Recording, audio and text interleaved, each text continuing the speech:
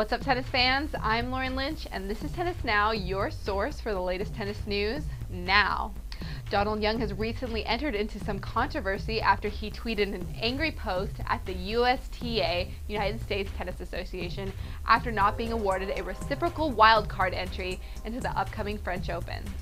The American world number 95 tweeted out, "F USTA, they're full of S. They've screwed me for the last time."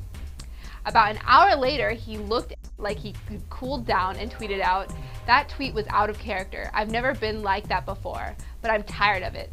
Sorry about the language, but not the thought behind it." 21-year-old Young closed his Twitter page shortly afterwards. Check out this Tennis Now exclusive after I asked Donald Young about the dangers and regrets of having a free voice on Twitter at the BNP Paribas Open after he defeated world number 4 Andy Murray. You use Twitter a lot and you have a lot of personality and you're really funny on there. Do you ever have some sort of regret, something you might have tweeted out? Yeah, I mean, I've deleted a couple of things.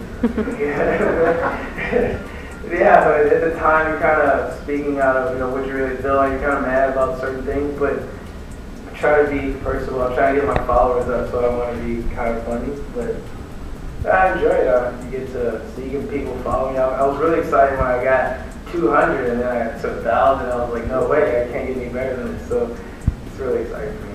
No official USTA response yet. However, shortly afterwards, Patrick McEnroe, the USTA General Manager for Player Development, said, "Unbelievable." Fellow player Amir Delic tweeted out several things like, "Guess whose Twitter account has vanished? At some point, you have to face the consequences. Can't always hide behind something or someone. Hashtag just saying." Donald recently won the Tallahassee Challenger event.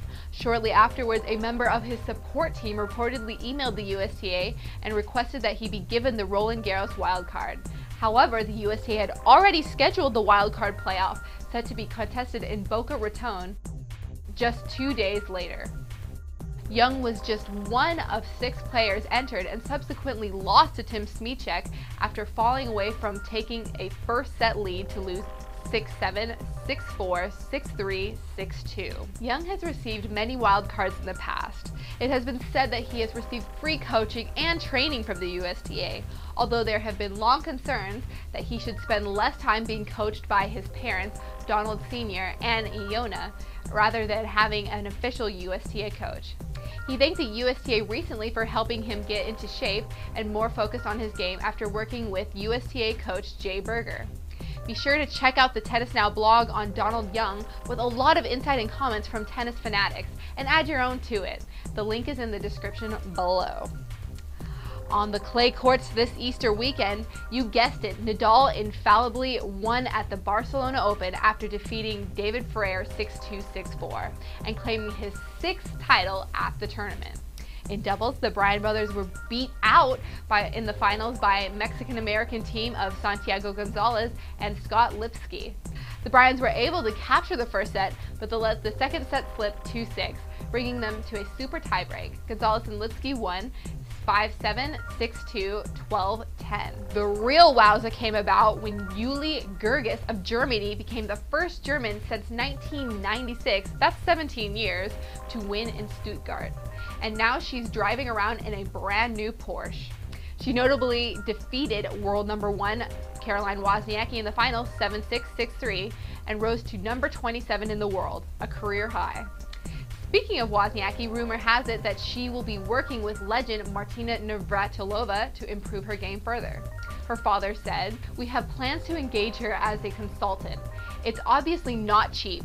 The price to hire her may well reach about $300,000, and we'll have to pay out of our own pockets." The 2011 Time 100 is the most influential people in the world in 2011, according to Time magazine. And guess what tennis star made the list? But of course, Kim Clijsters made it, and legend Navratilova wrote an article calling Clijsters a tennis champion. She points out that Kim retired from tennis to start a family, but came back better than ever, with putting a few Grand Slam titles under her belt, became number 1, plays with class and sportsmanship, and gets involved in every charity she can, while being a super mom and wife. I don't know if you guys agree with this. Would you agree that Kim Clijsters is the most influential person in the world as of right now? Well, that wraps it up for today, tennis fans. Be sure to subscribe to the Tennis Now YouTube channel. Click that button right up here. And also be sure to log on to Tennis Now for all the live scores from the tournaments going on for the ATP and WTA Tour this week. I'm Lauren Lynch, and this is Tennis Now. Thanks for watching. See you on Friday.